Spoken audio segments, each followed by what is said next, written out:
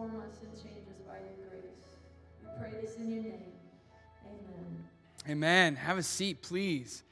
Well, hopefully today is a day to celebrate. Tonight at around 8:15, I hope to be celebrating Browns win around 11:30 or so. That's why I wear my Browns jersey today. If you're a Steelers fan, I'll try to hide it behind this jacket. Sorry about that. My 2-year-old, Remy, we were in the van the other day, and all of a sudden, she starts yelling, "Here we go, Brownies, here we go," like unprompted. And my wife said, your kids are going to remember you like that. I said, I hope so. That would be a great legacy. And then tomorrow night, Buckeyes, OH. Yeah, if you're a Michigan fan, I'm sorry. God loves you still. But you know what? Today, hopefully we celebrate some sports victories today and tomorrow. But you know what? I want to celebrate even something better, something bigger, something that God has accomplished at the chapel. See, in 2017, Pastor Todd and I had the privilege of leading our staff and our elders through the 2017 to 2020 vision. And we were brand new in the ministry. We didn't really know what we were doing, but we said, okay, God, you do. And so we wanted to set big dreams, big goals, and say, God, do what you want. And he exceeded our expectations. So in our 2020 vision, I just want to celebrate what God has done. For instance, we were able to have 2,000 people engaged in a small group or a serving team at all 3 of our campuses. What an incredible thing. We were able to invest 10,000 hours and $1.1 million in our community and our world. That's because of your generosity. People outside of the church, those across the ocean, and those right next to Lake Erie, all around our communities and our world had hope because of your generosity. Thank you for that. What an incredible thing to celebrate. We also were able to send 231 people on short-term mission experiences, sending them out into the world and then coming back and saying, hey, we are also ought to be on mission wherever we live or work or play. What an incredible thing. And then one of my favorite things that happened over the last couple of years is that we were able to launch our Port Clinton campus. Right now, Pastor Ryan is teaching there, and Charles is in Norwalk, and it's just so amazing what God has done. And so I just wanted to take a moment. Can we just say thank you to God for all that he's done at the chapel? It's not our pastors or our staff. It's you. It's God, what has happened, and we're so thankful. But the chapel, the mission of the chapel still needs to go forth. We want to be a church that helps people take one step closer to God and each other, and that happens through relationship with Jesus. That's our mission. That's who we are. It's always going to be who we are. And we're not done accomplishing that mission at the church. And so over the next 3 years, beginning today, we want to look ahead to 2023.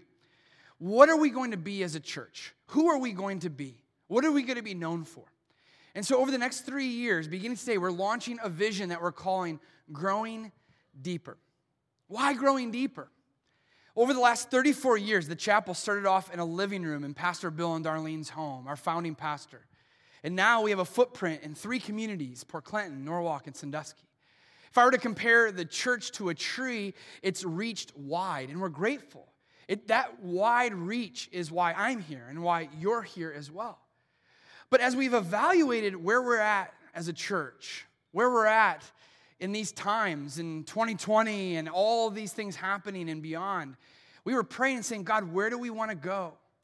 Who do we want to be as a church? And we prayed and we met as an elder team and we met with our staff. And after much prayer, we said, we need to grow deeper. We need to look at the roots of our tree or of our church and make sure they're growing deeper into the nutrients, or getting the nutrients and growing deeper in the fertile soil of God's truth. And when we do that, when we grow deeper in the fertile soil of God's truth, we're becoming a healthy church. A church that God can look down upon and say he's proud of who we are as a church. And all throughout Scripture, knowing that we're a healthy church can be seen by the fruit that we bear or the crop that we produce. We see in Psalm chapter 1, one of my favorite psalms in Scripture, in verse 3, it says, those who are walking with God, those who are blessed, are like trees planted along the riverbank, bearing fruit each season. Their leaves never wither, and they prosper in all that they do. When I think of the chapel, whatever's going on in the world, whatever's going on around us, I want to be able to say our church is thriving, it's healthy, It's not dying. It's bearing fruit. And we get to be that way as we continue to focus on our root system and growing deeper. I think of what Jesus says about trees. He says a good tree produces good fruit. A bad tree produces bad fruit. A good tree can't produce bad fruit, and a bad tree can't produce good fruit. And then he says, every tree that does not produce good fruit, it's worthless. It's chopped down and thrown in the fire. You see, you can identify a tree by its fruit, and you can identify people by their actions. Good trees, healthy people, healthy churches are those who are bearing good fruit. They're known by their actions. They're known by who they are, bearing the fruit of God's love and faithfulness and mercy and so many other fruit-bearing opportunities that we have as our church. I want to be known to be that kind of church. Or I think of a parable that Jesus tells. He said there's different soils or different hearts that we can plant God's word into. And if we want to be the kind of soil or the kind of life that God wants from us, then we're going to put it in the good soil. And Jesus goes on to say this: the seed that fell on good soil represents those who truly hear and understand God's word. Those who do, they produce a harvest of 30, 60, even 100 times as much has been planted. Jesus says, look, when you hear God's word and you understand it and then you do something about it, you're going to produce a crop. You're going to produce a harvest of 30, 60, 100-fold. He's going to multiply our efforts if we continue to be the healthiest church we can be. And that's what we want to do. We want to focus on our roots at the chapel and let them go deeper and deeper in God's truth.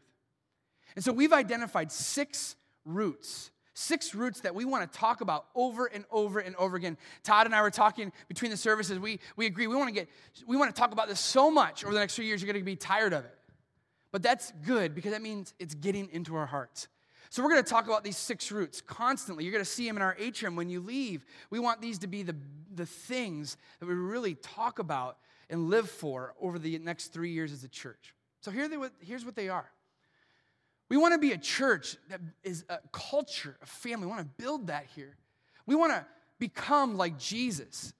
We want to equip the next generation.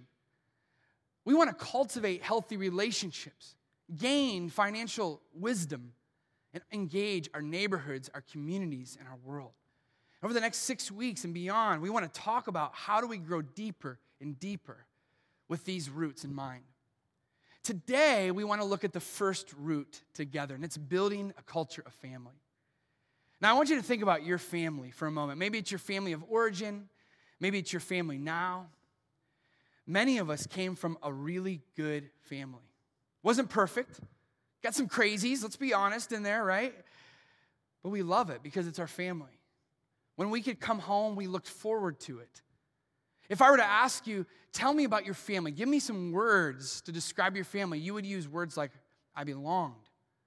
I'm accepted for who I am. I'm loved. I'm cared for. And that's what a good family does.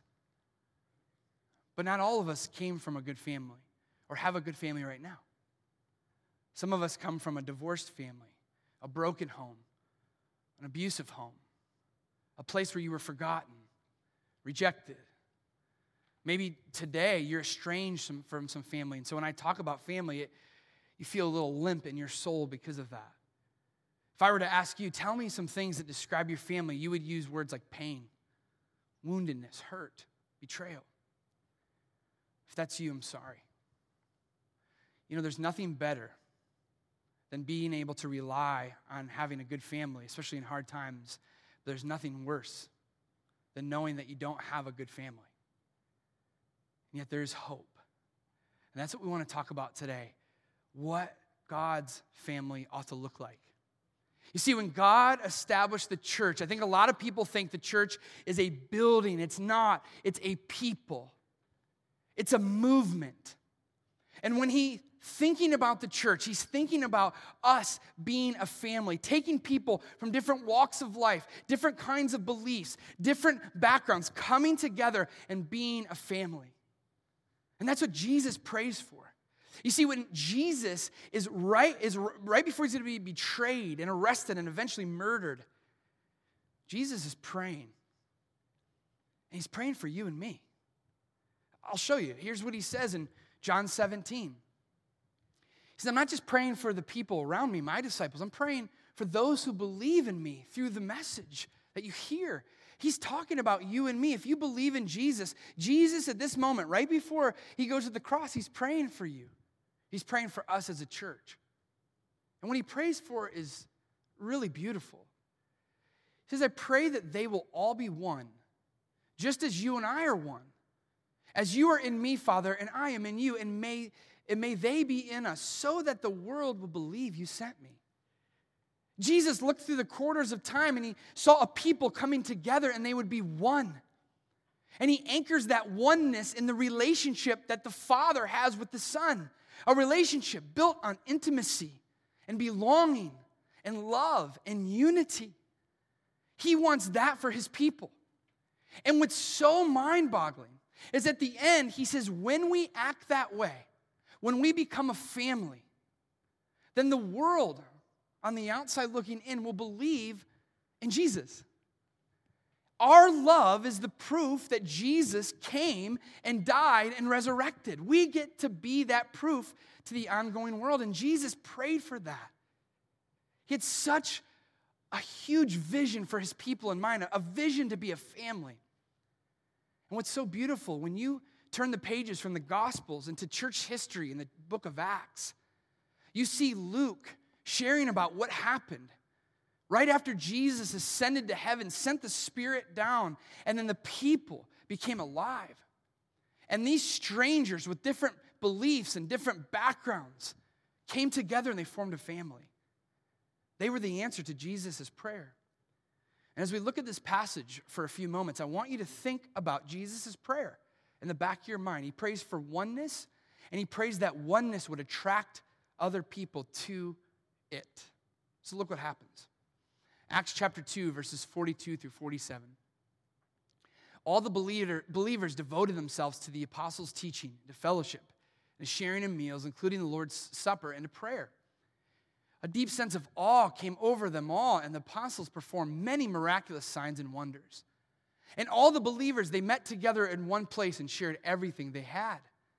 They sold their property and possessions and shared the money with those in need.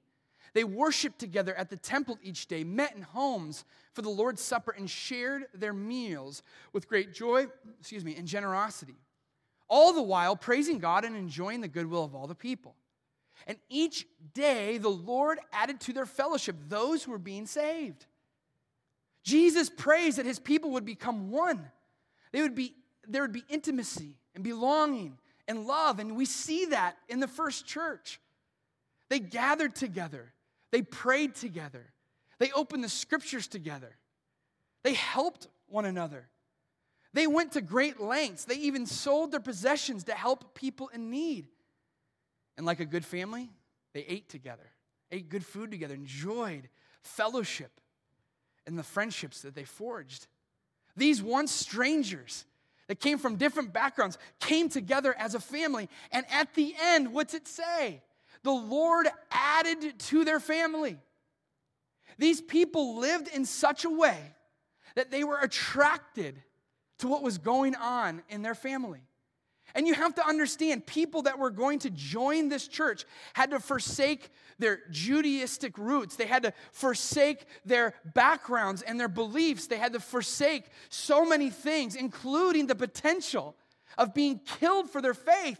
But they couldn't stay away because they saw a people together where they belonged and they felt loved and cared for and valued no matter what was happening in their lives. And when I read that, my heart, it just beats so fast. Can you imagine the chapel being that kind of church?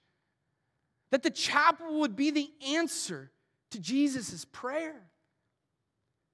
I know living in the 21st century, we live in a Western culture where it's all about me, and we make decisions, of course, based upon our needs, our desires.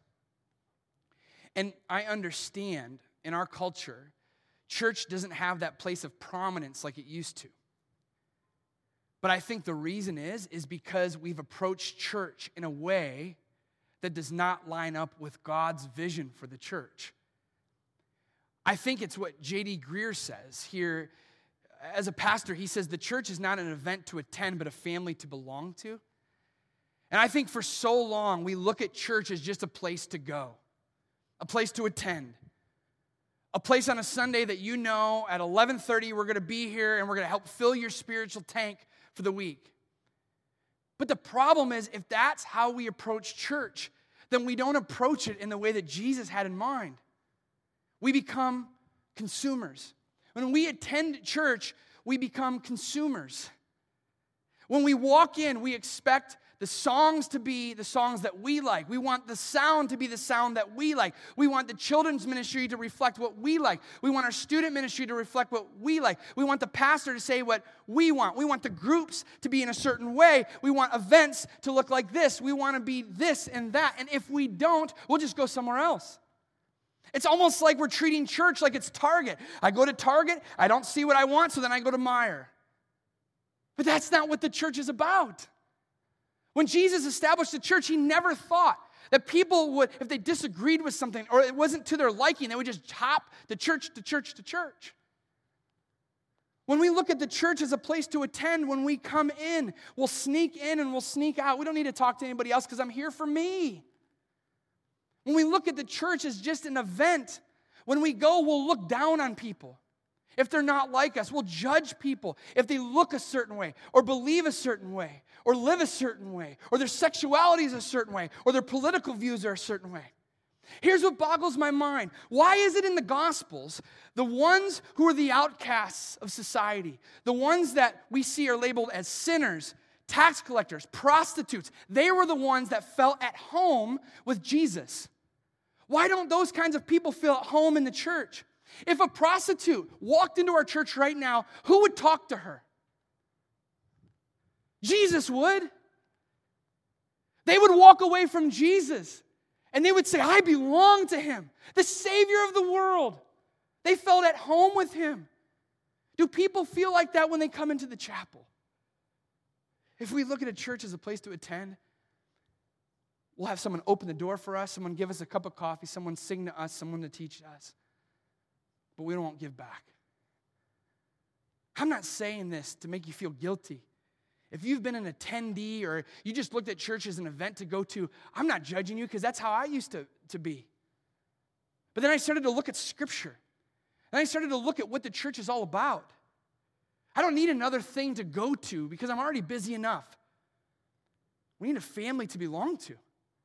That's how Jesus established the church. You see, when we're a family, when we walk in, it won't matter what songs are sung. It won't matter if that Yahoo teaching has a Browns jersey on or not.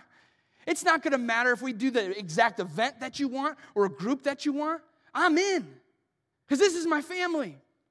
All of us have family members, whether it's our parents or our children or our aunt and uncle or someone that disappoints us. Do we just walk away when they don't do what we want? No, because we're a family.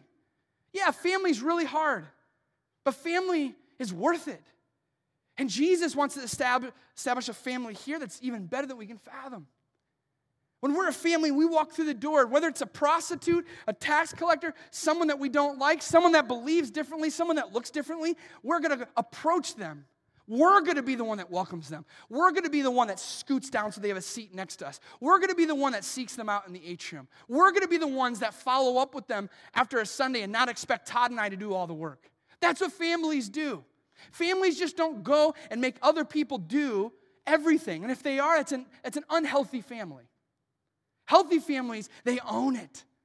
It's their family. They'll do whatever it takes. When we're a family at a church, we recognize who we are and what we have and what we can do. And we realize that all of our other family members will benefit if we do those things and give those things and become those things. And so we do that. Why? Because Jesus prayed that we would have a family atmosphere at the chapel. We are too big. We have too many services. We have too many campuses to look at church like a place to just come and hide or come and take. And it can't just be the pastors that do it. If we're not all in on this, we'll never become a family. will never be the answer to Jesus' prayer that he prayed 2,000 years ago, right before he took on the cross. That's why over the next 3 years, when we look at different vision roots of the chapel, building a culture of family is going to be right in front of us the whole time, because you and I long for it. And over these next 6 weeks, we're going to tell you what we plan on doing and how we plan on doing that and how you can get involved in the vision. But we decided today not to give you how we can be a family. Because how really will ring hollow if we don't understand the why. Imagine my wife coming up to me and telling me how I'm supposed to love her. She would feel like I'm forced to do that. I don't want to force anybody to love other people. We should just do it because Jesus is calling us to do it. That we can have and hear what all these other people long to have. We got to understand the why. And I want to leave you with what Erwin McManus, who's a pastor, says is the why that we must build a culture of family as we approach 2023 at the chapel. He says, home is ultimately not a place to live, but it's about the people with whom you feel alive. Home is about love, relationship, community, and belonging, and all of us are searching for home. Every single person has these longings to belong. And in the world we are in today, it is so easy to be isolated, so easy to feel excluded. I want the chapel to be a place where we're a family. So by 2023, every single person who walks through our doors, whether you've been a part of the chapel for 34 years or it's your first time, you can walk through these doors, exhale, put on your sweatpants, be comfortable, and say that I'm home. Home is where we come alive. And home is what Jesus prayed that the church would become. I'm hoping that you'll join me in what God's asking us to do over these next 3 years. Let's pray together. Jesus, I'm so grateful for not just your prayer, but for the example in Acts. What boggles my mind is when we take your word seriously, not only do you move in our midst, but people on the outside looking and want to be a part. Lord, my dream is for the chapel in the communities of Port Clinton and Norwalk and Sandusky to be such a family that even people who want nothing to do with you or the church are drawn to us because what's happening in here is irresistible. I pray, Lord, that all of us would be consumed with making others feel loved and belong because we know how much it means to us when we feel that way. Thank you, Jesus, for your prayer. May we have the boldness to be the answer to it. In Jesus' name, amen. Stand with me, and every week we're going to recite this passage together. This is our benediction. So stand with me, and this is what our cry is going to be as we grow deeper in Jesus. Would you read this with me? Colossians 2, 6, and 7. And now, just as you accepted Christ Jesus as your Lord, you must continue to follow him. Let your roots grow down into him, and let your lives be built on him. Then your faith will grow strong in the truth you were taught, and you will overflow with thankfulness. Someone will be around to dismiss you in a few moments. Thank you.